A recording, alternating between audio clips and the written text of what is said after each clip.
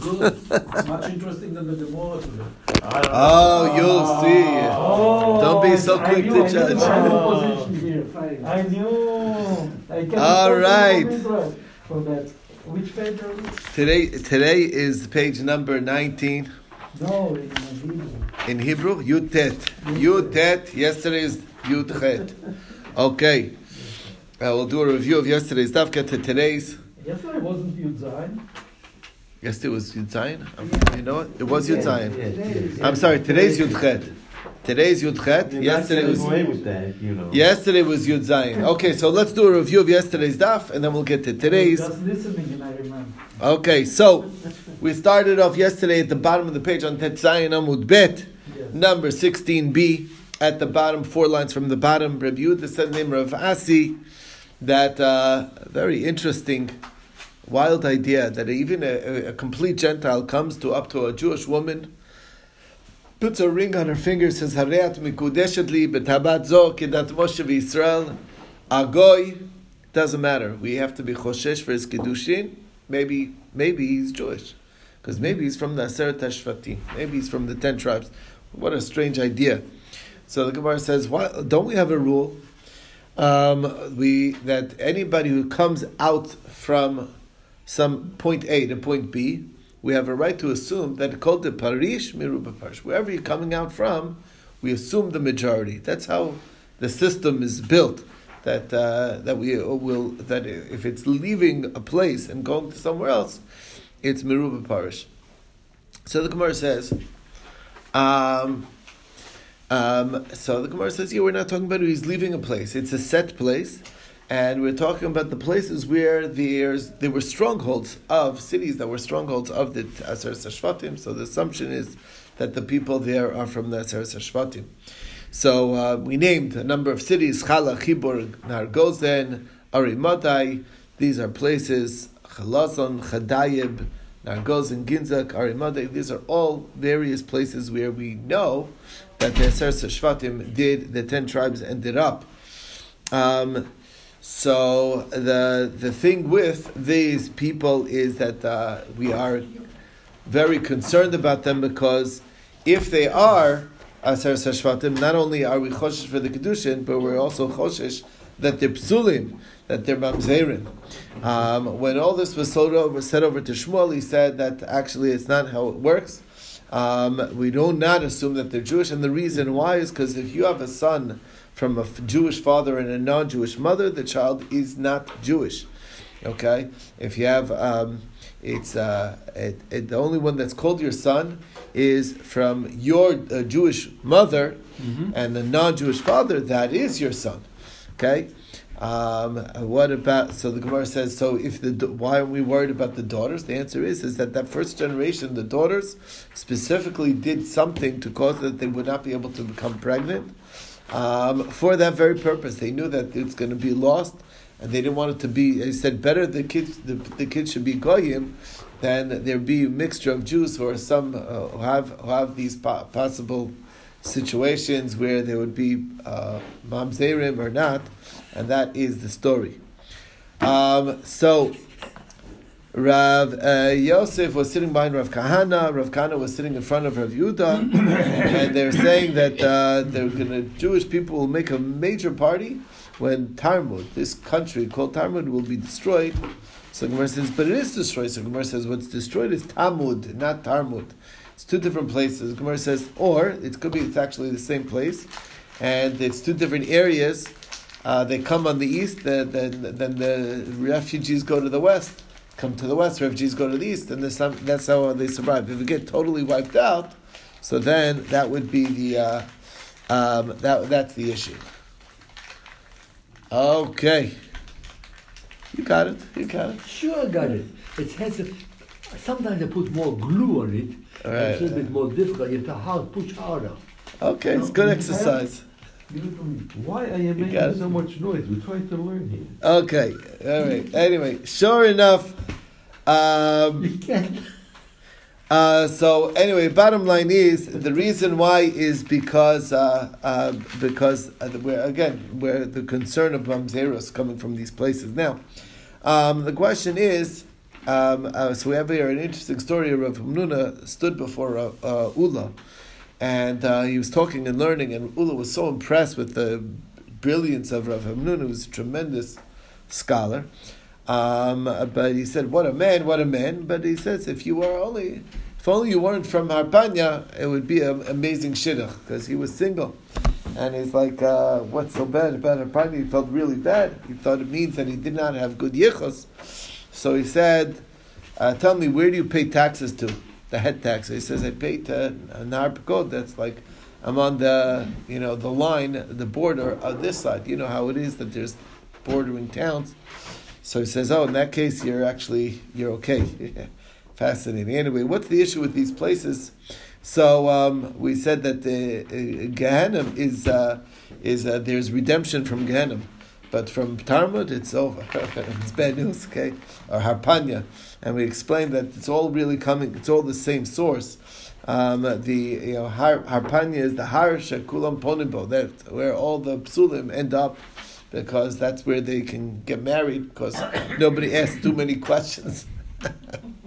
That's the idea. You're afraid of what the questions, you don't know any answers, So the people who don't know the yichus will end up over there. Anyway, bottom line is the concern, what is the yichus issue? So we said that Harpanya goes back to Mishon, which goes back to Talmud, which goes back to the Avdei Shlomo. And Avdei Shlomo are, again, they're slaves that marry Jewish women. The kids are really mamzerim. That's the idea, or at least according to this idea.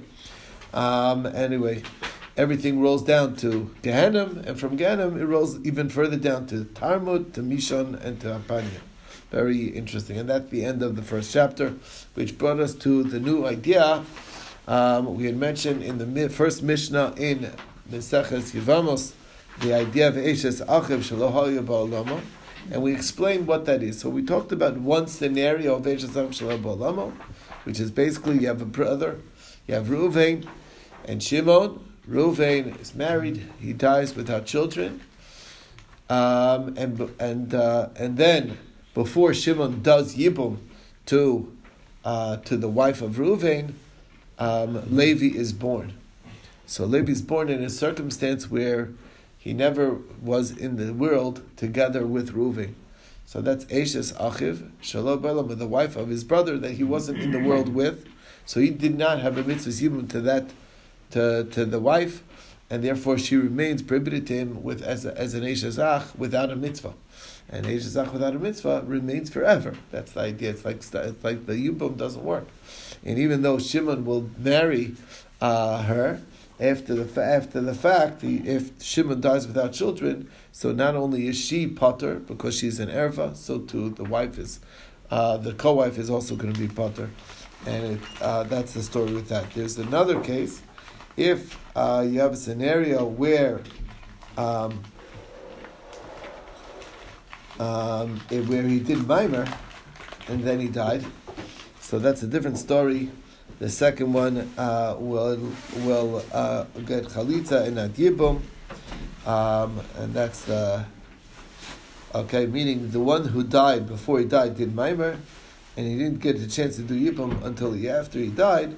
So the second one is going to need Chalitza, and it doesn't work as a Tzaras Erva because it's not really a co-wife after all. He never actually did he never consummated the marriage. It's only a Maimer. A Maimer is only rabbinic in nature, and that's the bottom line. So the Gemara, Rav Nachman said that the description of Reuven's wife can be referred to as a Rishona or as a Shnia, and they're both accurate. It depends what you're referring to. If you could refer to her as the Rishona because she was the wife, the widow of the Rishon, of the first brother. You could refer to her as a Shnia because the Shnia ben Nisuin, because she is the second marriage. Now the Gemara says, wait a second marriage? How do you know she's a second marriage? Do you mean Shimon?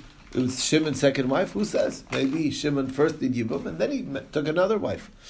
And then she'll be the first wife of Shimon. So the Gemara says, no, what we mean by Shnia is that it's her second marriage. By the time Shimon married her, that was her second marriage. She was already married to Reuven once, then married to Shimon for the second time. That's what it means Shnia. Okay. Now, the question is, this din of Eish HaZachar Shel Ba'alama, where is it written in the Torah? Where's the source for this idea? So the Pasuk says, Ki yeshvu achim yachtav. When brothers are dwelling together, that implies they need yeshiva achaz bolam. They need to have lived in the world, in this world, together. That's what the Pasuk is saying. Now, the word yachtav also tells us a different idea, that they have to be miyuchadim menachla. They all have to have a share in inheritance. That's what the yachtav is implying, and which teaches us that achiv mina'im, a maternal brother, does not have mitzvahs yibum. And that's the two drashas. Now, Rabbah says that the way we know that it's Achim and Ab is because of Gzeir Shava. We know the Shneim Asar Achim Anachnu B'nei Avinu, right? We're 12 brothers, right? So there they refer to the B'nei Yaakov, refer to themselves as brothers, even though they did not have the same father. And that's the exact same. K'yeshva Achim Yachtav. What kind of brothers? The brothers that we find elsewhere, like the brothers, the sons of Yaakov. Okay. So the Gemara says there's other places that use the word ach, and it means even maternal brothers, as we when it says achicha, the various arayos, eishes achicha, it's referring to all from manners of achicha is forbidden. So the Gemara says, we learn achim from achim, and not achim from achicha. So the Gemara says, wait a second. Since when in Hilchos Gzeir Shava, the definition of Gzeir Shava, do you need the exact wording? In fact, we have a very extreme example of the Tanit Bishmal talking about the Kohen entering the Beis Hamikdash, and it says V'shava Kohen one time that he returns, and it says Ova Kohen he comes, and we say Zui Shiva Zui Bia, that it's Gzeir Shava. He does the same. He's dressed in the same things. He's wearing whatever it is. We make a connection between the coming and returning. And that's not even the same word we make a Gzeir Shava. So why? So here it's the same word, just a different use of it. Here it says Achicha, there it says Achim. Who cares? The Gemara says you're right in general. When you have no other choice, that sounds better, then you'd be correct. But here we do have another choice, because it says Achim, and here it says Achim, and over there it says Achicha. So I have to guess which one is it connecting to. I'll say it's connecting to the one which has exactly the same wording over the one that has close to it. That's the idea. So the Gemara says there's another pasuk that uses the word Achim, and it's referring to a different relationship. It's an uncle to a nephew, as the pasuk says by Avram Avinu. He was talking to Lot, who's his nephew, his brother's son, and he said to Lot, "Ki anashim Achim anachnu." It's actually he was his brother-in-law as well, but whatever. We assume that it's because they called him Anashim Achim Anachim because of the fact that he was his nephew, and maybe there's a whole mitzvah even, and there it's the exact same usage of the word Achim. So the Gemara says,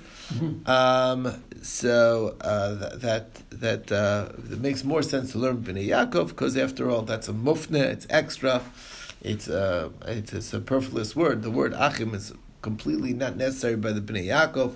They could have easily just said Bnei Avinu, and we're Shnei Masar Bnei Avinu. We're all 12 sons of our father. That would be very clear. You don't need to use the word Achim. The fact that they said it this way is mufna for Gzeir Shava. It's free. It's a word that's a superfluous word, if not for the Gzeir Shava. Now the Gemara says, wait a second. We have two drashas here. We have Anashim Achim Anachnu, and we also have Yachtav to tell you that the Miyuchadim B'Nachla for the Achim and Av. Why do we need both drashas? So the Gemara explains that one alone wouldn't be enough. If it would just have Achim, I might think nephews are good. And don't tell me this is mufna and that's not mufna, because that's also mufna. Because when Avram's talking to Lot, he could have just said Anashim Reim Anachnu. The use of the word Achim is also unusual and extra, and there to be used for Gzeir Shava or something. Anyway, bottom line is, that's why we need Yachtav, that they share in inheritance, which is only by paternal brothers. And if it would just say the sharing inheritance, I might think that maybe Yachtav, from the word Yachtav, then you might think that it's only when they're both parents, they're children of both father and mother, they share both parents together. Otherwise not. And the Gemara says, why would I think that? Isn't it dependent on inheritance? And inheritance is only from the father, and it doesn't take into account whether they share the same mother or not. So the Gemara answers that since the whole thing's a huge chiddush, after all, Yibum is against the grain. It's against the natural order. Is that these are forbidden unions, and still it's permitted. So you might think that it's only in l'chabo el chidusha kilu. It should only be in that way. That's why we need a special, and that's why we need the extra drasha. Now, Rav Huna said in the name of Rav that this is the new topic, a very important topic. When a woman awaits Yibum, and then she dies before he got a chance to do Yibum, he is allowed to marry this woman's mother, even though there was a period of time where he had a bond, because there is something called the Zika. There's a bond. Nevertheless, that bond does not really strong. It's not strong enough to create an isser to the relatives of that woman. Okay, which indicates ain't Zika. So why didn't Rav Huna say in the name of Rav a very more direct statement of ain't Zika? The problem with that is that that's a blanket term. Ain't Zika, you might apply that's only when there's two. But if there's a single brother, then maybe there you'll agree that there's Yesh Zika. So we wanted to say it in a way even a single brother. So just say ain't Zika filu b'chad. It would be very clear. So the Gemara says that you might think that would be true even Mechaim, that he could marry whoever he wants, even though he has a mitzvah yibum on him, you can marry whoever you want, and he could marry the mother, because after all, there's no Zika. The Kamash Malad, the Mechaim, there is Zika, and he's not allowed to, he's prohibited to marry the mother or the sister, Kozman, as long as he has a mitzvah yibum. Why? Because of the different issue of Asr Levatel mitzvah yavmin. You're not allowed to negate the need to do yibum. That's what you're doing. You're subverting the whole din by marrying the relative to make it that there's no mitzvah yibum over here. We talked in the Mishnah about a Yavama that died is mutter ba'chosa, so it does not apply only to the sister, not to the mother.